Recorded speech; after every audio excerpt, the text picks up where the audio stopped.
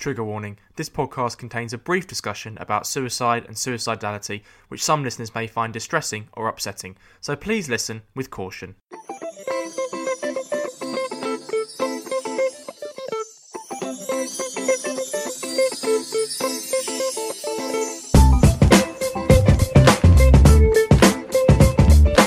What's going on, everyone? Welcome to another episode of the Just Checking In podcast. This podcast, as always, is brought to you by Vent, a place where everyone, but especially men and boys, can open up about their mental health issues, break down stigmas, and start much-needed conversations. I am your host, Freddie Cocker. Each pod, I check in with a special guest. We have a natter about all things mental health, as well as anything and everything else they are passionate about. If it helps that person with their mental health, we'll discuss it. A lot of you listeners will already know I am a big Huddersfield Town fan, albeit at time of recording, I'm slightly apathetic to them right now. In today's episode, I'm interviewing a local celeb when it comes to Huddersfield Town because he is the journalist who reports on Huddersfield Town for Examiner Live. His name is Stephen Chicken.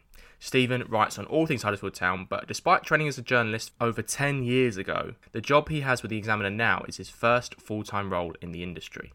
Before journalism, Stephen worked as an accountant for a number of years, doing journalism just as a side hustle.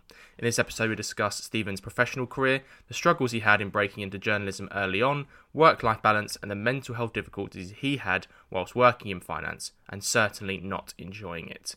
We also discussed the pressure he faced as a gifted child, in inverted commas, growing up, the pressure he put on himself to live up to his own intellect and expectations, and learning a football encyclopedia age 9 in order to fit in with the football conversations at his school.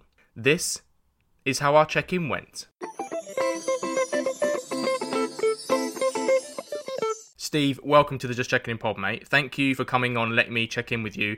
Given the hard work you've done in repairing the relationship between the Huddersfield Town fan base and the newspaper, I was keen to get you on to talk about that, but also about your own journey and the man behind the 5 conclusion articles.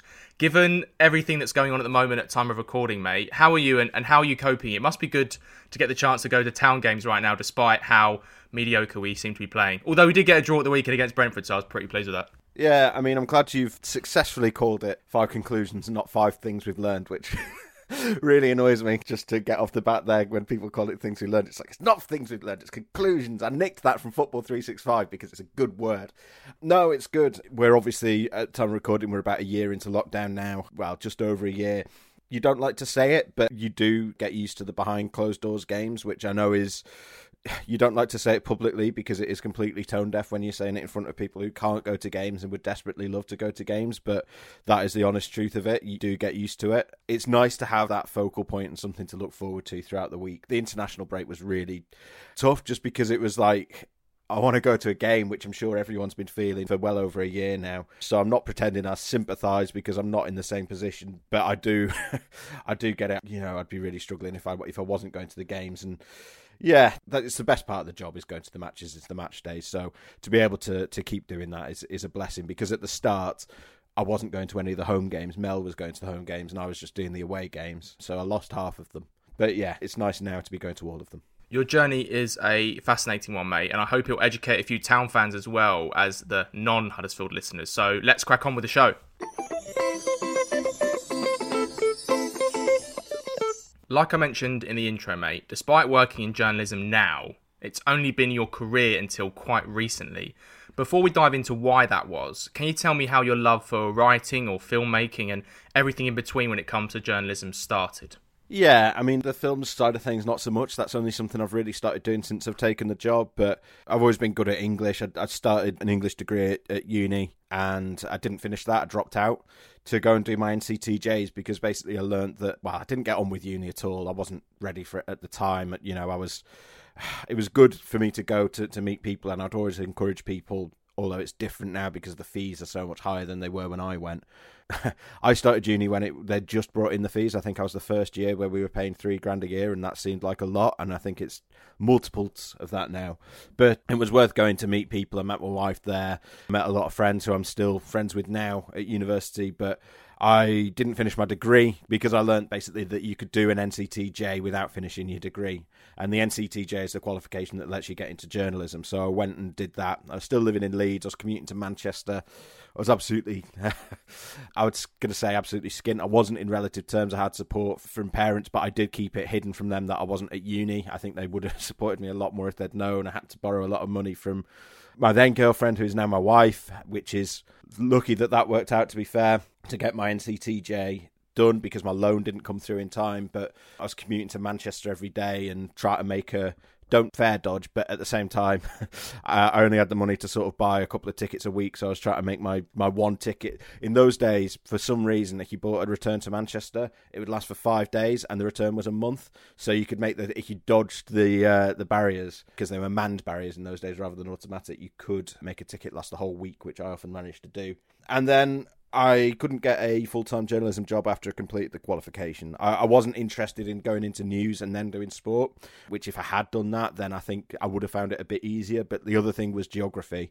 I think a lot of the time when you try to get into journalism, certainly at the very beginning, you need to just go wherever the jobs are. You can't be picky about where you're living. But I was, because Nikki was still at uni, and then after she finished, we wanted to stay in Yorkshire. So it was like, well, there's no point in applying for this great opening in Bristol or Plymouth or Newcastle or wherever it is, because we want to be in Yorkshire, and you're really limiting yourself then. So I ended up taking various office jobs and started training as a management accountant when I was working for a software company in Leeds. After you qualified as a journalist, you spoke there about having a lot of difficulty breaking into the journalism industry. How did those knockbacks affect your mental health at the start? I think at the beginning, you're just glad to be getting opportunities. I was getting paid sort of 50 quid a game or 40, 50 quid a game doing League 2, League 1 games for the Football League paper. So that was a regular freelance gig that I had every week. So this was 2009. I did my qualification, and then the company I did my training with was a college called News Associates. It's a specialist journalism college, and they have a company attached to them called Sportsbeat, who are still going. They're a sports agency. They cover all kinds of things. So they sent me to do the track cycling World Cup, a World Cup event at Manchester Velodrome. So that was great. Got to interview Chris Hoy and Victoria Pendleton and Jason Kenny and all these, Olympic gold medalists and up-and-comers who went on to achieve great things in track cycling as well. But the bread and butter was the football. And I did the Football League paper for, I think, about 8 years. And at the time, it was just sort of glad of those opportunities. You have to remember as well that I sort of dropped out of uni at the worst possible time because it was the global recession. I have a few younger friends who are sort of, 26, something like that. A lot of them, when they finished uni, were able to get, and not all of them, and I think the fact that some of them did science degrees certainly helps, because I think it's always difficult when you've got an arts degree, but a lot of them went into good jobs, or at least the beginnings of careers straight out of uni. That wasn't the experience of people my age at all, because the recession started, 2008? And we started uni in 2006. So my graduating class, the friends of mine that did graduate, were in 2009. So right as the recession was right in, its depth, until the pandemic, you would have said that was the worst possible time you could possibly be leaving university. So a lot of my friends were doing bar work or menial office jobs or admin, fairly low paying, dead end stuff, just because that was the jobs that were available. It was really hard to get a career started at that point. So it wasn't unusual that in my group of friends that I wasn't able to get that career started straight away. It was unusual, though, for the people that I was on the journalism course with. A lot of them did go and get jobs, but most of them got jobs in news, not sport. I think I only know one person who's now working for Liverpool FC who got a sport job pretty much straight away, because those are really hard to get. It's really competitive. Because of those difficulties, you trained as an accountant and you did journalism as a side hustle whilst you did accountancy full time. Looking back, do you think that was you perhaps clinging on to hope and wanting to achieve that journalism dream, or was it something that you did as a distraction or positive distraction from a full-time job you didn't quite enjoy? And are you now glad you obviously kept it going on the side? Yeah, I mean, a bit of both. I needed the money as well. So I worked 6 days a week for about 10 years. As I say, it was a recession. There weren't that many jobs. The jobs there were that weren't that well paying. And I'm all right with money now. My wife has always been very good with money, but I was terrible with money in my 20s. So I kind of needed the money to keep going. But, I was doing it because I loved it. It was the best part of the week, was going to a game at the weekend. But you're right. It does weigh you down when you're working 6 days a week for, I think it was sort of 7 or 8 years at that point. We'll get into this later, but I was going through quite a lengthy and quite deep period of depression in sort of 2015, 16. And I was thinking of jacking it in at that point. I was thinking, look, I should concentrate on the accountancy, and I was thinking of throwing the football. I thought I'll get to the end of this season and then I'll think about whether I want to keep doing it, because I'm not getting anywhere and I can actually make a career that's going to make me some decent money if I concentrate on this. But, it wasn't helpful to my mental health to be working that amount. And yeah, I mean, I think I probably could have put up with it for, I would say, I think you can probably put up with working 6 days a week for a couple of years, but I think beyond that, it really takes a toll that you don't really appreciate at the time until everything sort of, the wheels come off, and then it's very difficult to get them back on. But I was thinking of jacking it in, and then just out of the blue, Sarah Winterburn from Football 365, which was my favourite site, I read 365 every day, dropped me a message out of the blue because I'd been sort of contributing to the mailbox now and then, not often, but I would send things in or send in things I'd written for my blog to Sarah, and she basically just DM'd me on Twitter one day and just said, do you want to come and have a meeting and we'll talk about whether you can do some stuff for the site. So I started doing bits for them. It started as a weekly column. We called it The Last Defender, and this is jumping ahead, I'm sorry, but this is sort of how we got out of it. We started a weekly column, and then we added the weekend shifts covering games on top of that. That was sort of the big step for me, the big platform that got me noticed and by reach and got me the Examiner job. I wouldn't have got that job without this, because I wasn't even getting interviews for that kind of job before, but just having that a bit of name value and a bit of a Twitter following and a bit of a portfolio was really helpful to me.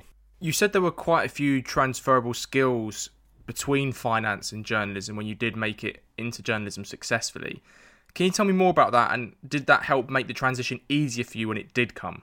Yeah, I mean, I'm completely self-taught on spreadsheets.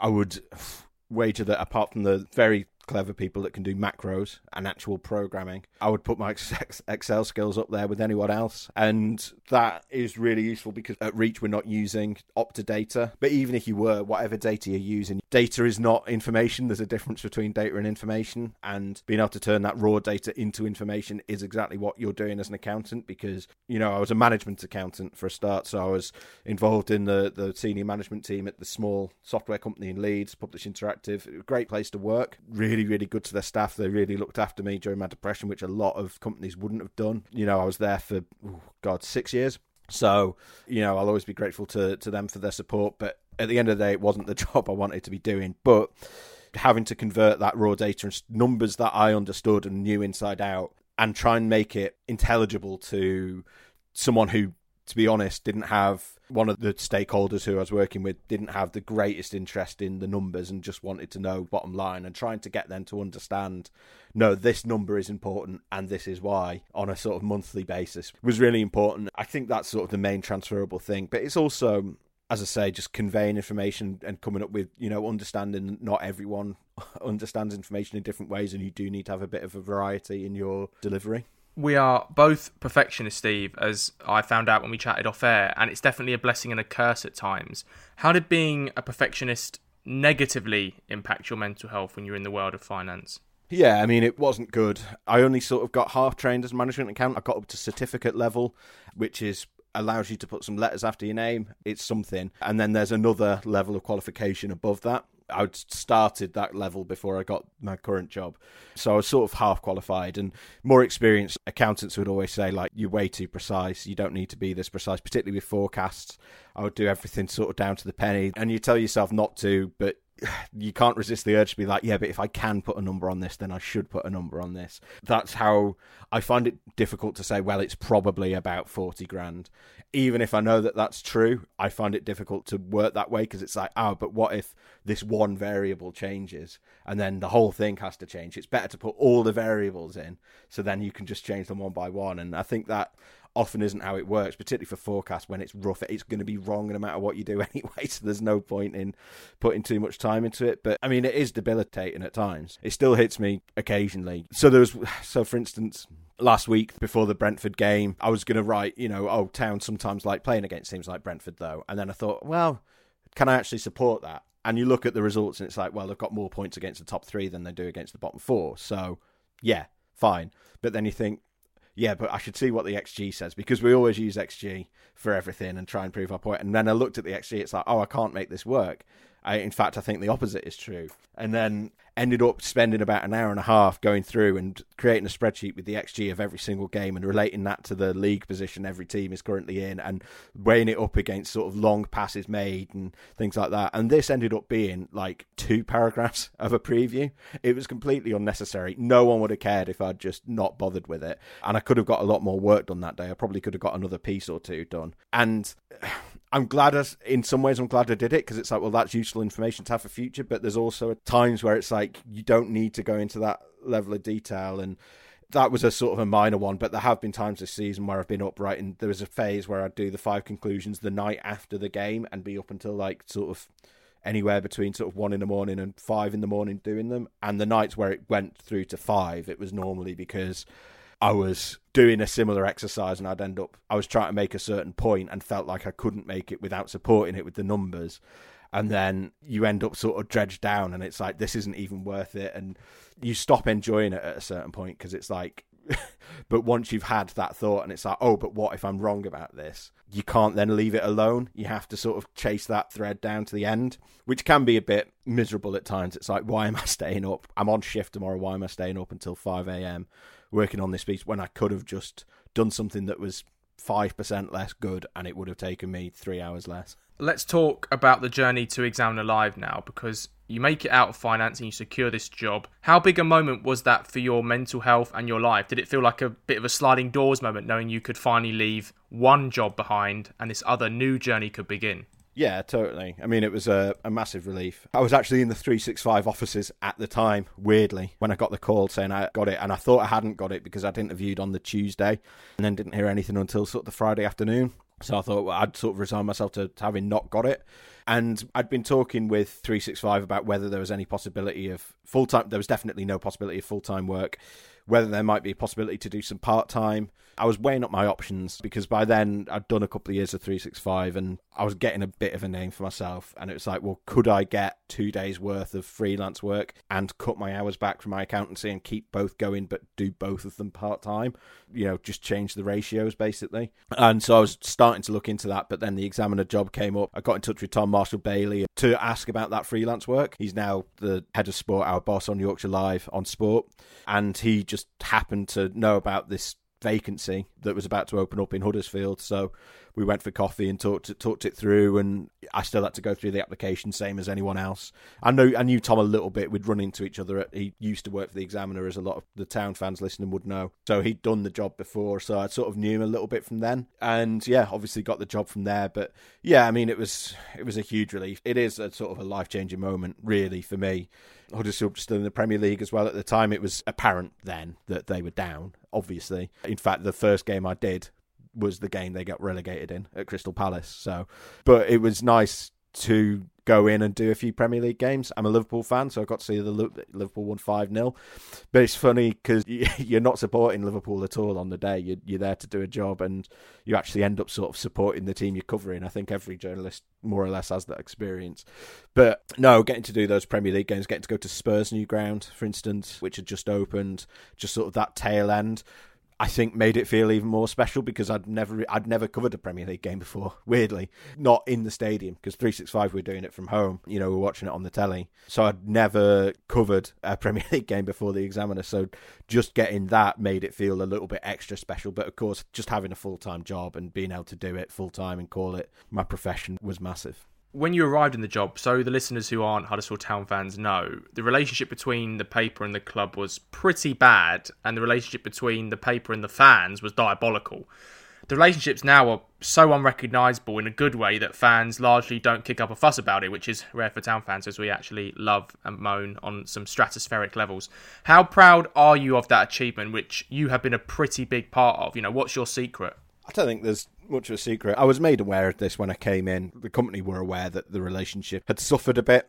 You know, I was briefed on it before I even took the job, that was sort of the job, was to re-engage the fans. I don't think there is a secret. I think it's just being honest and being fair. That goes both ways. So I think a lot of writers end up going one way or the other. They either go too far on the fan side and end up just slaughtering the club for everything, and that's not really right. And you get other journalists who go the other way and who are probably a bit too close to the club and end up sort of defending anything and everything. But you have a relationship to maintain with both sets. And I think sometimes people lose sight that you do have those two relationships. It's not just one. I think you just need to be fair to both sides and represent both sides and hear both sides and make your opinions based on what both sides are saying and what they're presented, and always keep those things in mind. I'm always worried that people think that I'm too close to the club, but then if they're terrible on the pitch, then I'll say so. If they have a terrible game, I will point that out. And if I think there's things that aren't great about the running of the club, then we will raise questions about that as well. But we will also let the club put their own side of things forward. I think that's all it is. It's just being fair and just thinking, am I saying this for shock value or to be funny? But I think that's another thing I've sort of knocked off a bit since I've taken this job. I think at 365, there were times when I was a bit more mocking about players or managers, not in a nasty way, but just to get a laugh in an article, basically, because you're not attached to them and you don't have that connection to them. I can't really do that in this job. Sort of regardless of my opinions on a player, I can't make a silly joke about them. I have to be careful with that because there's always a chance that next press conference they're sitting in front of me and they've read it and they're not happy. I think that's probably the better way around, to be honest, because they are human beings and you do need to be a bit careful with that stuff. Being a football journalist is definitely not the easiest one when it comes to work-life balance, mate. Although you are privileged to be able to go to games when 99% of fans or 100% of fans can't, you're still giving up your weekends, weekday evenings, Christmases a lot of the time, holidays for your job, much like footballers do in the same way. How do you manage that when it comes to your mental health, family life, friends, and what is that reality like for the fans who don't know? I think you get used to it. As I say, I'm used to not having my Saturdays because I did it for years. My wife works a 9 to 5, Monday to Friday.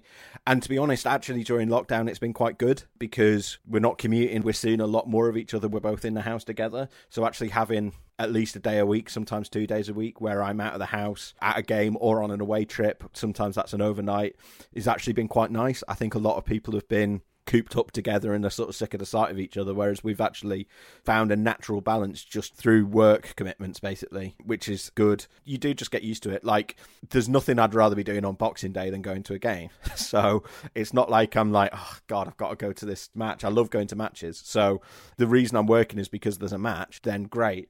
It's less good if there is a possibility I'll have to work a Christmas Day shift one day. I managed to avoid it last year, but there is a possibility I'll have to do it one day, which won't be great fun, but lots of people work Christmas Day and don't have their dream job, so it's nothing to really moan about. But I think the thing that I find difficult, and that I think probably a lot of my colleagues would sympathise with and agree with, is it's difficult to let go sometimes. If you have a day off, because we have random days off, just it fits around whatever the match schedule is. So I'm off today. We're recording on a Monday. I'm off today because that's what fits in, and I think I'm off on Thursday. And then I'm working all weekend, and then I'm not off until next Tuesday. It's all random days. But when you have the days off, and particularly when you have holiday, it's quite difficult to let go and leave other people in charge of your club, kind of thing. It was easier when I was working alongside Mel Booth or under Mel Booth when I first started. So there were two of us, so obviously that was fine because you're leaving it, you know, Mel knows Huddersfield Town better than anyone else. He did the job for 35 years before he retired last year.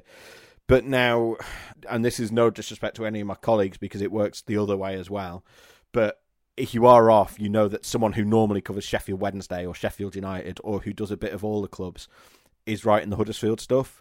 And it's like, if it's not how you would have done it, or you feel like they've missed an opportunity, you do kind of have to, you try and switch off, but you do have to keep up with the news cycle so that when you come back, you know you've not missed anything. And just reading the stuff on the site, it's like, oh, that's not what I would have done. Or, oh, they've got this detail wrong. Or they've praised Juninho Bacuna for his consistency. It's, no, that's not the story. Whatever it might be. That is difficult. And it is, you know, we'll get into this, I'm sure, but I am quite easily wound up. I do sort of dwell on things and I do get cross about things if things aren't the way that I would necessarily like them. And I do need a bit of talking down sometimes. It's like, oh, why have they done it like this? And then the next day it's like, oh, well, it's fine. No one cares.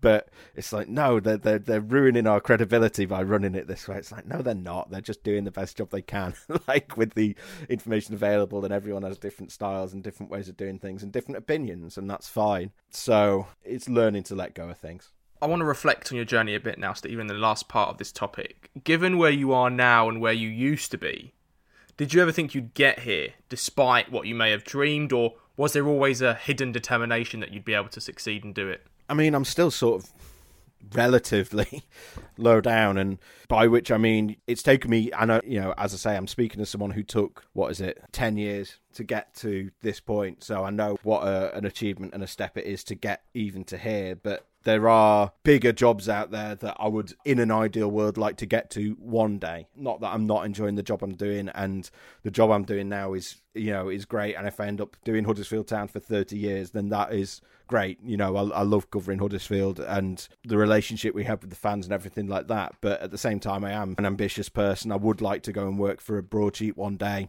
or whoever it may be. So I think there's almost a balance there, because it's now that I am in and I've been here a couple of years, it's almost like, okay, what's next? What's my next step? And it doesn't work that way. It's such a competitive industry, and everyone wants those jobs. There's only a few, a couple of dozen, a few dozen of them in the whole country. Everyone wants those jobs, and it's sort of remembering sometimes. I think football is a weird industry as well, because most of the town squad is younger than me, and you talk about them like they're grizzled old veterans, and I think you sort of forget sometimes as a result that like 33 isn't that old, and I've still got 30 years of my career to go, and having been here for 2 years is not a significant amount of time at all. It could take me another 10 years to get to a broadsheet or to a national or whatever it might be. So it is try to sort of rein that in a little bit. That's something I've had to do a lot the last few weeks, is sort of rein that back in and be like, it's fine if I'm here for the next few years. This is a good job. You enjoy the job. Remember that kind of thing.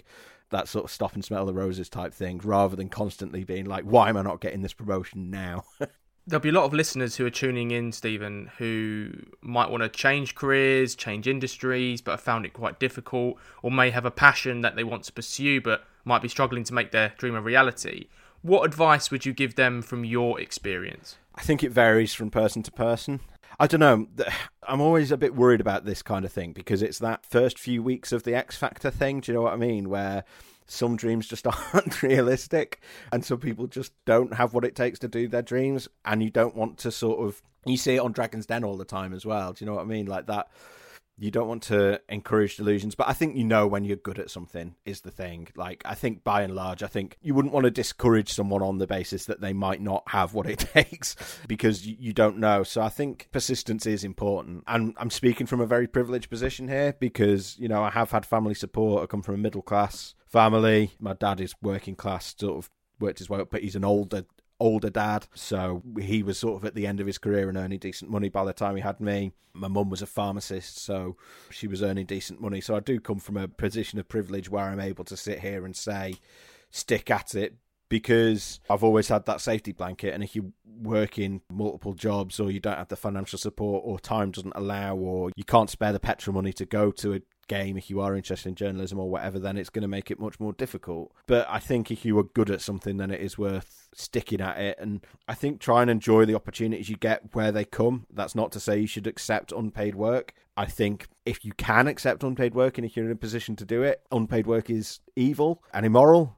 but kind of a necessary evil, I think, in a lot of industries. Unfortunately, it shouldn't be, but that is the way it is. If you're in a position to be able to accept it, then I think you probably should, which is not what I think a lot of people say. Don't work for free. I would say don't work for free long term is what I would say. But I think it is try, as far as you can, try and enjoy the work for what it is, rather than sort of setting your sights on trying to get to X job or Y achievement or this many number of followers or whatever. I think it's nice to have goals and things to drive towards, but at the same time, you need to be realistic. And I think the main thing as well, to sort of on a practical level, getting away from the mental side, and how I would suggest trying to think about it, is talk to people in the industry. Most people, I think, are happy to sort of give advice. If you drop an email and you're pleasant and ask for help in the right way and explain why you want to get into it, then I think you will find people who are willing to help you. If the first person you email doesn't, then try someone else.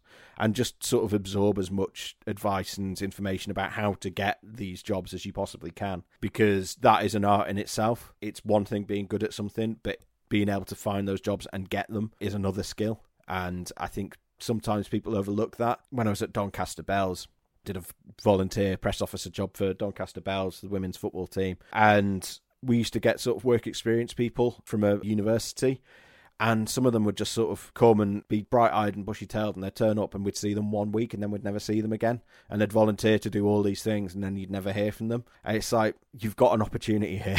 Make the most of it. And there were other work experience people that we had who turned out to be excellent and who I still follow on Twitter and still see them. And it's like, oh, you've actually taken this on board and you're going for it. And that's really encouraging to see. And we've had one or two at the Examiner as well, who was, who's gone away and instantly, Gabriel Ramsey is called, if you want to give him a follow. He's gone away and started a podcast and started a blog and started writing. And I think he's still only a teenager, but he's doing all these things and he's doing everything the right way. And, sooner or later, it might take him 10 years like it did for me, but sooner or later you would hope someone will notice that. The other thing is, I think, sort of finding your niche and sticking to it. So, not to sort of toot my own horn or anything, but my writing is funny sometimes when I want it to be.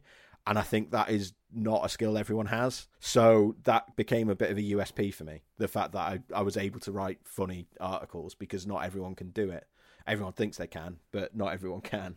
Some people would say that I'm not funny at all and I'm full of crap here. But that was a USP for me. For other people, it's data. For other people, it's tactics, or it's covering a certain club, or it's covering a certain division. There's another Gabriel Sutton is very good at covering the EFL, for instance, or the lads from Not the Top 20. They were sort of enthusiastic amateurs who started a podcast, and now they're on the EFL highlight show.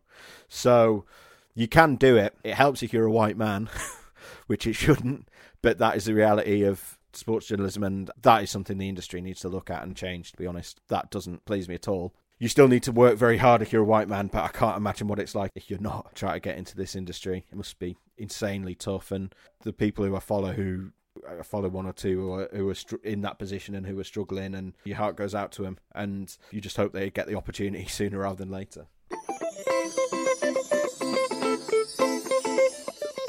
We've checked in about your professional journey, Steve. I want to go a bit deeper now and talk about your own journey. So I ask all my special guests this question first. Walk me through your early life, teenage years, and whether, looking back, were there any early mental health experiences you can pinpoint? Who's the Steve we meet here? Grew up in Warrington, as I say, middle class upbringing, suburban. Grew up with an older brother. I've got a half brother and half sister who I see less of. I barely ever see my half brother. I see my half sister, family events, gatherings, and we've got an okay relationship. Yeah, I mean, I always did well at school from an early age. I skipped a year right at the beginning, so I missed year one. And then they decided that skipping kids' years wasn't actually the best thing to do, so I repeated year four. But I don't remember that being a source of... genuinely don't remember that being a source of aggravation. They must have changed the curriculum or changed it or something, because it was fine. Yeah, always did well at school, did all right socially. I got into football because I was bullied a bit at school, primary school, and I basically got into football as a way to sort of have something to talk about and a bit of common ground with my peers a bit more. But being me, I sort of, went into it way more than anyone else did, and yeah, ended up knowing more about the football than anyone else. And teenage years, generally fine, until I got to about 17. I had a really tough time. My AS level year, I didn't really realise it at the time, but looking back, that was sort of my first period of depression. I had a lot of problems, and for me, it sort of manifests. I get very grumpy, get very arsey with people, and obviously that sort of causes your relationships to break down and becomes a bit of a vicious circle at that point. So that wasn't good. I had a bit of counselling. The counsellor I had at college was rubbish, to be honest. She was useless. But I've had other counsellors since then who have been excellent. So I think that is sort of if you get the wrong counsellor to begin with, try someone else. Sometimes it just doesn't vibe. It's just one of those things. I'm sure she was good for other people, but for me, she wasn't right. And I went to university, as I say, and I had more problems at university as well. I had a bad breakup when I was 20, and yeah, that set me back for a long time. Dropped out of uni at that point, and basically just spent a year. I met my wife shortly after that breakup, and bless her, she had to deal with a lot of shit and a lot of fallout from that. But yeah, she thankfully was around to sort of help me through sort of the worst of that. But I was basically just... To say I was in bed for a year would be over dramatic, but I wasn't doing anything. I didn't have a job. I wasn't at uni. Yeah, I wasn't in a good place at all. staying up late at night or screaming and crying, or I was drinking too much. I was fortunate as well that I had sort of a friend who was able to take me to one side and say, basically, you're being an arsehole to everyone. You need to cut it out because you're not pleasant to be around. So that sort of helped. And I think I do need that now and then because, as I say, because of how it manifests, I do need occasionally for people to say, stop behaving like this. Basically, it's regardless of what's going on, it's not really acceptable. So yeah, that takes you up to when I'm about sort of 20 or 21. We're going to talk about alcohol in a second, but I want to go back to what you spoke about being skipped a year ahead because you are a self-confessed gifted child, in inverted commas, as I said in the intro, although you kind of, when we spoke off air, you almost had a hesitancy in describing yourself as one because of the perhaps social implications or maybe even the stigma behind calling yourself one. Can you talk about the positives first of being academically gifted and then maybe some of the challenges that it presented growing up for you in your mental health? Yeah, I mean, it's more of a benefit than it is a harm because, to be honest, I never had to work particularly hard at school. That's why I found uni difficult, because that was the first, they actually make you work hard. It's weird. But GCSEs, I got my A stars for English. I did maths early. I got an A in maths, did it in year 9 and got a C, and they made me do it again. And I got an A in year 10. And then year 11, I did my GCSEs, and apart from English, they're pretty much all Bs. But I just didn't have to particularly work for them. It came easy for me. I suppose the maths sort of shows that there was a bit of work involved, the fact that I had to bump that up. But it does have downsides. I think something that I've had recently, I was nominated for this award recently. I got bronze in the end, which I'm delighted with. But you realise when you win that, it's like, I've come third. I haven't won it. I need to get out of saying I won it because I didn't win it. But you get that initial hit of like, oh, great. And then people congratulate you. And then you tell your family and they congratulate you. And then you tell a group of friends and they congratulate you. And then I found I was wanting like more and more. I just wanted to drag the congratulations out for ages. And I don't know if that's just because it's like, I don't know if that's natural. I don't know if I think probably the pandemic doesn't help because I didn't get to go to the award ceremony or anything like that, and we couldn't go out and celebrate. I've quit drinking, so I couldn't have a drink to celebrate. So it's like, well, how do you celebrate this? It's like, get people to say congratulations 1 billion times.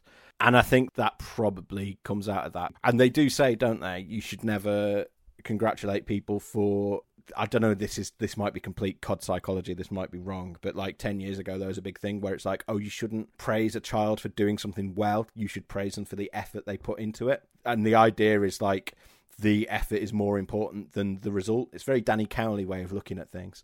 The idea is that if you praise people for the result, for the thing they've achieved rather than the effort they put in, they lose heart when they don't succeed at things immediately. So it's praising sort of determination rather than outcome. And I think definitely that's something I lack. And I get very upset and annoyed if I put effort into something and it doesn't get garlanded with, that was great, thanks for that, or well done, or whatever. And it's pathetic. And like, I can feel myself, and it's like, I'm a bad person for feeling this way about it.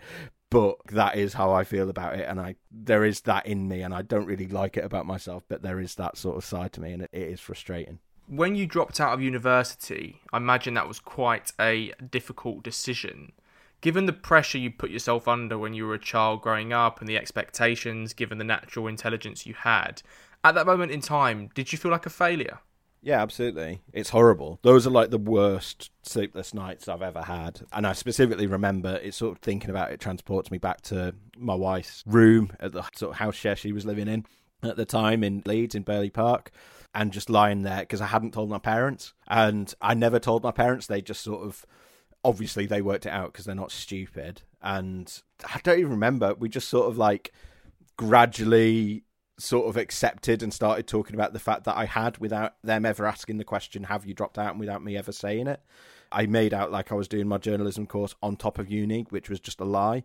But that used to sort of keep me up at night every night, was like that guilt of lying there thinking, I've not told them and I should have told them. And the knock-on effect of that was, I was desperate to sort of ask them for money because I was taking this money from Nikki to pay off my overdrafts and things like that, but couldn't, because then I would have had to, admitted that I'd dropped out of uni and wasn't getting my student loan. And I don't know, it was just stupid. I just made my life so much harder for myself than I actually needed to, because I couldn't face up to the fact that I had failed at this, and looking back, I hadn't failed. It just wasn't right for me. It wasn't what I wanted to do, and continuing that course wouldn't have been right for me, I don't think.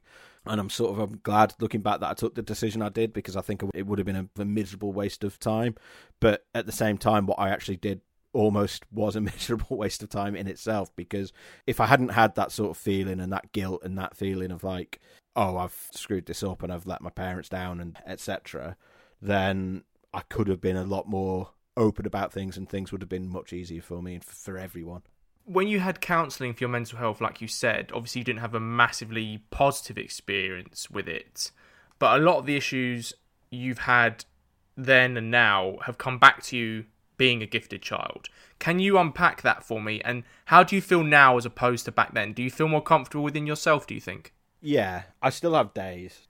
I'm in a group chat with a group of people, and I'm just basically constantly complaining on there. And that's a bad habit of mine at the moment that I need to work on, is just constantly moaning on about stuff that just isn't that consequential. This is sort of the issue that I've always had. This is something I learned from counselling. Sort of the most recent round of counselling I had when I was a bit older, when I was 27, was I have quite strict rules about things, and that can be social things. The thing that was really useful was escalators were used to train me, because I used to get really, still do to be honest, but used to get really angry at people for not standing on the escalators. It drive me mad every morning getting off the train, coming into Leeds to go to work, and people wouldn't move over. And this is such an obvious point, but it took the counsellor to say, like, it's not the same people every day. So you are just going to be getting angry every morning for no reason. It's not going to solve anything.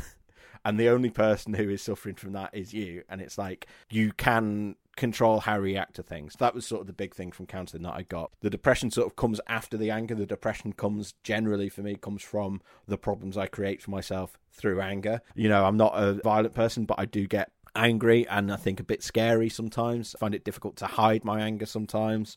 And I couldn't even say how that manifests particularly, other than I have a stim, which is I rub my hands together. Can see I've rubbed them together to the point where it's almost like carpet burn on the palms of my hands. That is something I do when I'm not just when I'm angry. It's sometimes when it's like I'm excited or pleased or just nervous or whatever it might be. People always think I'm cold, but obviously I do that. I must do other things as well, because people can always tell if I'm sitting there on my phone and I'm getting annoyed at something I've seen on Twitter. My wife is always like, "Are you all right?" And I think that is sometimes quite pronounced. I forget that I'm quite big as well, because I'm close to 6 foot and I'm a big guy, but my brother is like 6'3", so I don't think of myself as tall, kind of thing. And it's like, oh yeah, I am actually quite, probably, if you don't know me, quite an intimidating presence in some ways if I get in the wrong mood. So all of my problems, all of my depression always comes out of like, I've had a flare up and I've had a go at someone, or I've had a misunderstanding with someone and I've got annoyed at them, and then it's created problems, and then I've got upset, and then I feel bad about it for days or weeks afterwards. In my 20s, I was an absolute liability on a night out, just because there would be like a 1 in 3 chance that I was going to create some kind of row with someone, and it was always start out of nothing, and then would just sort of build into bad feeling and degenerate from there, and end up with me getting angry at them for being stupid or being illogical or saying the wrong thing, and then we'd get upset, and then I'd end up being the one who got most upset of everyone, and it would ruin the night. So that became a bit of a pattern, and the escalator thing was a way to sort of train me out of that and to make me see you are in control of the way that you react to things. The thing my counsellor said was like, imagine someone, like you're in the supermarket, someone bumps into you, comes up and like rams their trolley into the back of your leg. Do you react angrily? And it's like, well, yeah, I think I would. It's like, okay, what if you turn around and it's a little old lady and she's just struggling with this massive trolley and it's just got away from it? It's like, well, no, obviously you wouldn't get angry at that. So the way that you react is actually your choice. You can choose to see things in a certain way where you're not letting yourself get angry at things. And the escalator thing was sort of training for me every day, and was useful because it was every day. Like, it's okay to just stand there. What is it costing you? Like 20 seconds? It's fine. And just learning to just go with it, and it's fine. Nothing bad is going to happen because people are standing on the left-hand side. The other part of your journey, and we mentioned it a little bit briefly beforehand, Steve, is your relationship with alcohol. What has that relationship been like throughout your life? How has it impacted your mental health? And At the most difficult moments, has it ever felt like an addiction or just something you've struggled with consumption-wise for your physical health? Yeah, I mean, it's not a good relationship. I didn't drink until I was like 17, which I think is quite late in this country, certainly where I grew up. But it's not a good drug for me, is the long and short of it. And it's the one that's most available, so I've always just gone with it. But, I think there's other things that would probably be better suited for me. But I've been sober for about 8 months at this point. Not had a drink since last August because I was drinking every day during the first stage of lockdown. Like, I was drinking a lot anyway, but I had quit before. I quit for about a year when I was sort of my most depressed because I realised it was causing me a lot of issues, and I was having those nights out where it would end with me having a pop at someone or whatever. So I decided to quit because of that. And then I gradually let myself start drinking again because it's like, okay, I think I've solved that issue. And to be fair, I didn't have any issues with it like that for a while, but in lockdown, I was worried I was drinking too much anyway before lockdown, and then was drinking a lot more after lockdown.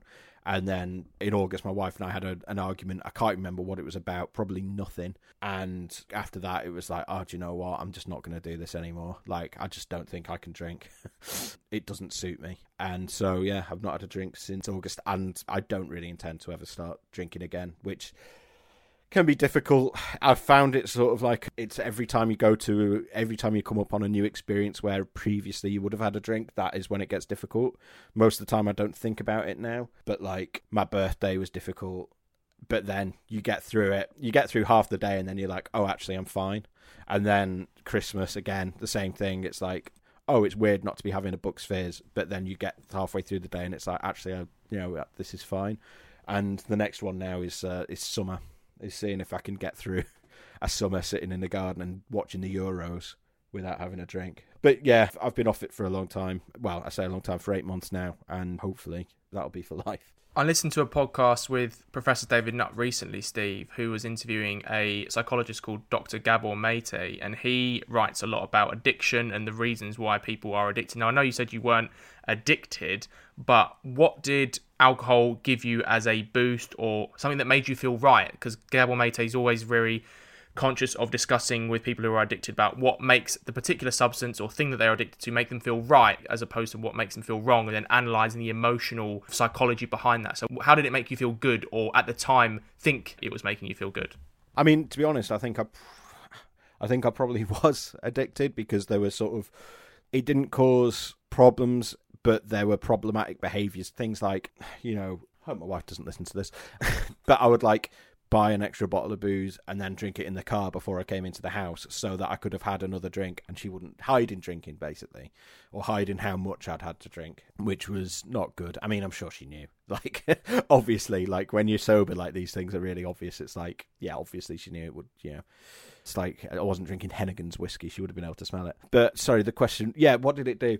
Yeah, I think because of the perfectionism and because of the irritation about things, the escalator problems, it takes the edge off those. You don't really care about them when you've got a buzz on. Do you know what I mean? Adrian Charles, actually, of all people, did an episode of Richard Herring's Leicester Square Theatre podcast, or RHLSTP, where he was talking about this, and he said, basically what everyone wants and what everyone wants from drinking is the feeling of having had a pint.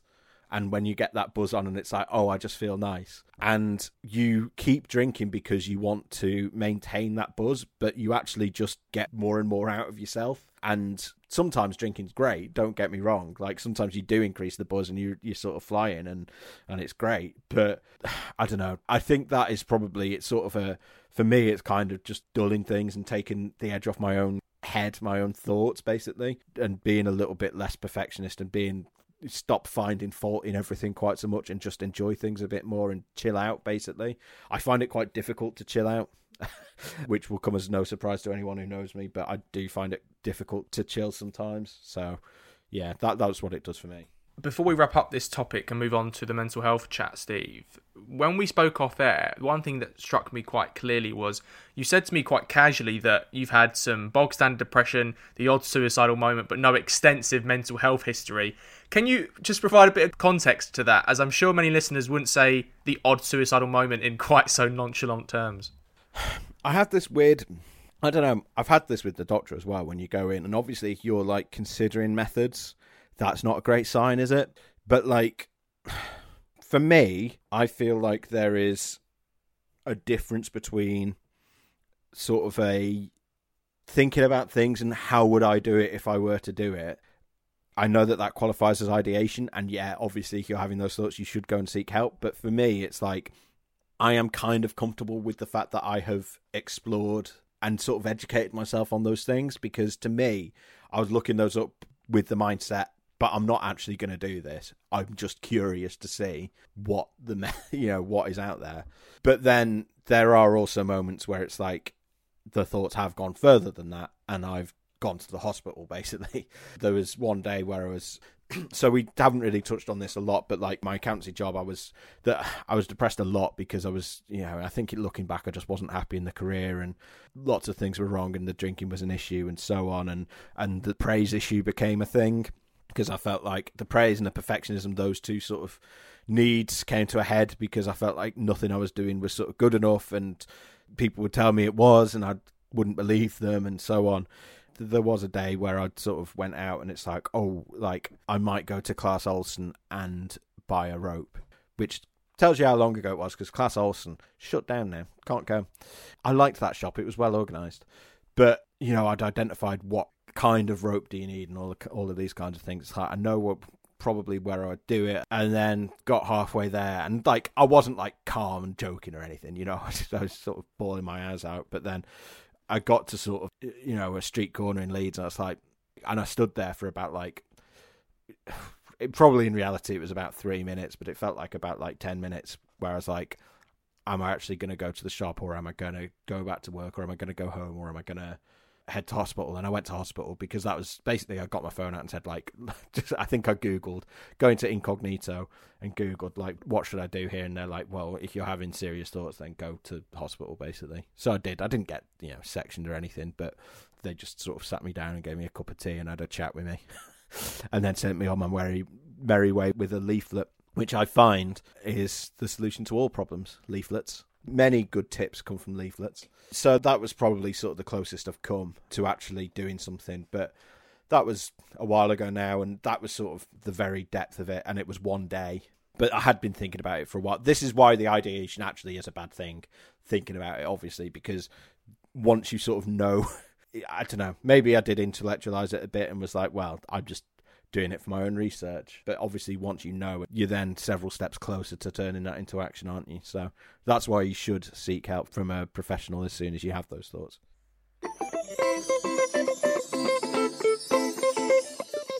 We have come to the final topic of conversation, Steve, and it's one I try and have with all my special guests if they have time, which is a general natter and chat about mental health. So firstly, and you can include or exclude the worldwide circumstances we are living in, but how would you say your mental health is at the moment, mate? Generally good. As I say, I have my days where I'm sort of just moaning on and probably just overthinking things. I think it's easy, and I will touch on the pandemic at the moment. I think everyone's got probably a bit too much time to think, which sometimes isn't helpful, because I found I'll have mornings where I'll get really annoyed about something that's happened, or something that's happened at work, or something that I've seen on Twitter, and will go onto WhatsApp and rant about it. And then some breaking news will pop up and I'll have to jump on and do the story about it, and then I'm fine after that. I think it's just finding distractions more than anything at the moment is the challenge. What age do you think you were, Steve, when you first realised or became self-aware that the feelings you were having weren't physical and they were actually in your mind and a product of your mental health?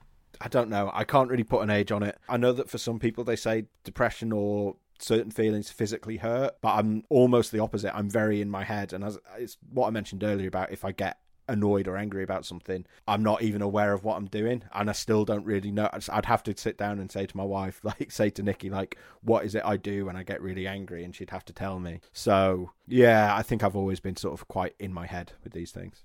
Can you tell me about the first conversation you ever had with someone about your mental health? Who was it with? What impact did it have? And looking back, did it feel like a big moment or a big burden or weight had been lifted off your shoulders? Or did it feel like something quite normal and insignificant and normalised?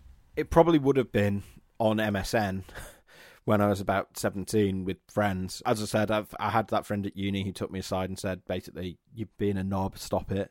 And I've always been sort of fortunate to have friends who have felt able to do that, and that's very valuable. So it probably would have been with someone like that, and then I would have gone for that counselling that, as I say, that counselling I had when I was 17 wasn't for me, but it was just the wrong person. It wasn't the counselling, it was just that specific counsellor. It's always worth looking. But yeah, I think friends are really helpful. I think maybe the key is try and spread things out a little bit. If you're the kind of person like me who likes to complain and moan and go on about things, I think try and sort of spread the burden a little bit would be my advice, rather than dumping everything on one person all the time, because I think that's not really good for either party, because you just get used to it, don't you? And apart from people standing on whatever side of the escalators that is annoying, because it happens to me in TfL when I'm in London and it's an absolute pain and I get angry about it as well. But apart from that, what other things do you find in life that trigger your mental health? So it could be things people might say, a sound, a sensation, a social environment. What can you tell me here? Or have you not figured all of them out yet? Yeah, I've not figured them all out. As I say, it's the rules thing. So a couple of years ago, we were at a wedding, a friend's wedding, and the night before we went out for a few drinks and a meal and things, and one of our friends said, I'm going to head off. There was a market or something. She was like, I'm going to go and look around the market, but I'll see you, like, if you want to go and grab some food, I'll see you in half an hour.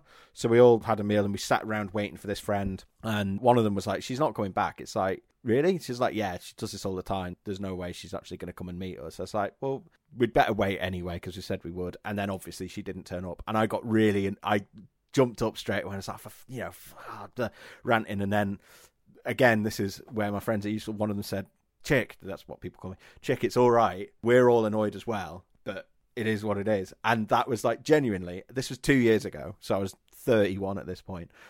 Genuinely the first time I thought, oh, everyone else is annoyed, but they're just not ranting and raving about it. It hadn't occurred to me before that, like, people are just much better at internalizing their emotions than I am. That's the wrong use of internalizing, but you know what I mean, about keeping things to themselves. It's like, oh, you actually are annoyed. Because part of the annoyance I had was like, why is no one annoyed by this? And they're like, no, we are. Like, but what can you do? So I'm still getting things like that you would think I should know, but I don't. I think that would annoy me as well, to be honest, mate, because I'm quite an organised person. I don't like people being late. So, yeah, definitely. What tools and methods do you think you use in your own life to improve your mental health, Steve, or help you feel better? Which ones have you found that have worked for you, and maybe which ones that you've tried but haven't worked? Yeah, I mean, I've had a bit of everything. I've been on antidepressants, and it's hard to say with them, because I think the effect of them is quite subtle sometimes, and because they take a while to kick in. But I think I would probably say they have worked for me at times. They've definitely helped other people I know as well, but the counselling was really useful. The most recent round in particular was excellent, I have to say, like the escalator stuff. And it was CBT is what it was. So it was, the first few weeks are a bit of a slog, because you're basically just filling them in on backstory, and then after a few weeks you start getting genuine useful stuff. So that was useful to me. I think I could probably do with a bit of a refresher on that, to be honest. I might see if I can dig out my notes, because I have been getting annoyed at stuff again recently, as I say, and just talking to people, talking to friends. As I say, I probably do a bit too much of it, to be honest. Probably have become a bit, will jump onto WhatsApp at sort of the drop of a hat, where I probably should sit on things a bit myself first and calm down, rather than jumping straight on and dumping it into a group chat. But that is reassurance sometimes. I think it's nice sometimes to be able to ask, like, am I being stupid for being annoyed at blah blah blah? Like, that kind of thing is really useful sometimes, because sometimes you just don't know. It's like, am I legitimately annoyed by this, or should I not be dwelling on this at this point? Toxic masculinity is something we try and break down a lot on this pod, Steve. We discuss it a lot, and there's no right or wrong answer to this. So for you, what does it mean to you? What examples of it have you experienced in your life? Hopefully in a few more pods it'll be in a very small minority, but how do you think we tackle it as well?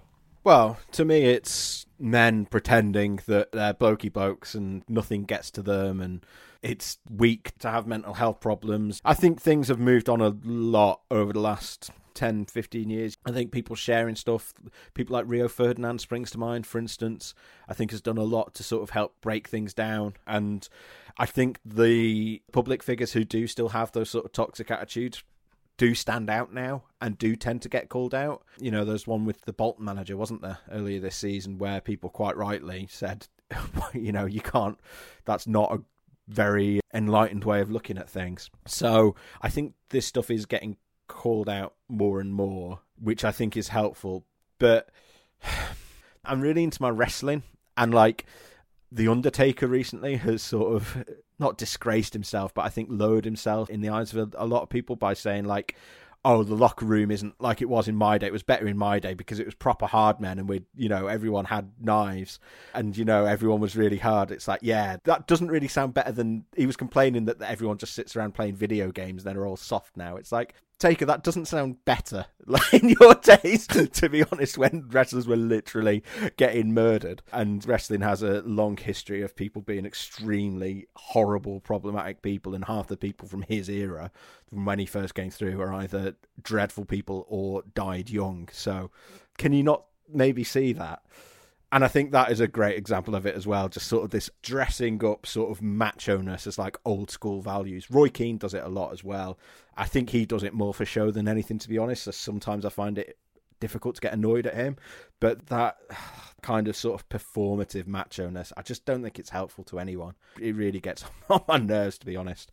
But thankfully, as I say, I think maybe it's the bubble I'm in, but it seems to be, I think when I was growing up, that was sort of the prevailing attitude. And I think things over the last, every sort of decade on decade, is getting a little bit better, at least from where I sit. I'm sure there's lots of people out there who would say it's not at all. And just finally, Steve, what more do you think we have to do to ensure men from all backgrounds feel comfortable and safe in opening up about their mental health issues or their mental health if they want to do it? I think more people being open about the fact that they have been through things, or that they have sought help, or that they have seen medical professionals, or even just saying, do you know what, I've been having a bit of a tough time this week, or been having a bit of a crap time of it, or I've been struggling with being cooped up, or whatever it is. I think just sort of everyone being willing to share a little bit of that goes a long way to helping people see that everyone does have these issues and it's okay to talk about it. Well, we have come to the end of this episode of the Just Checking In podcast. Thank you to all the listeners who've got through to the end of it.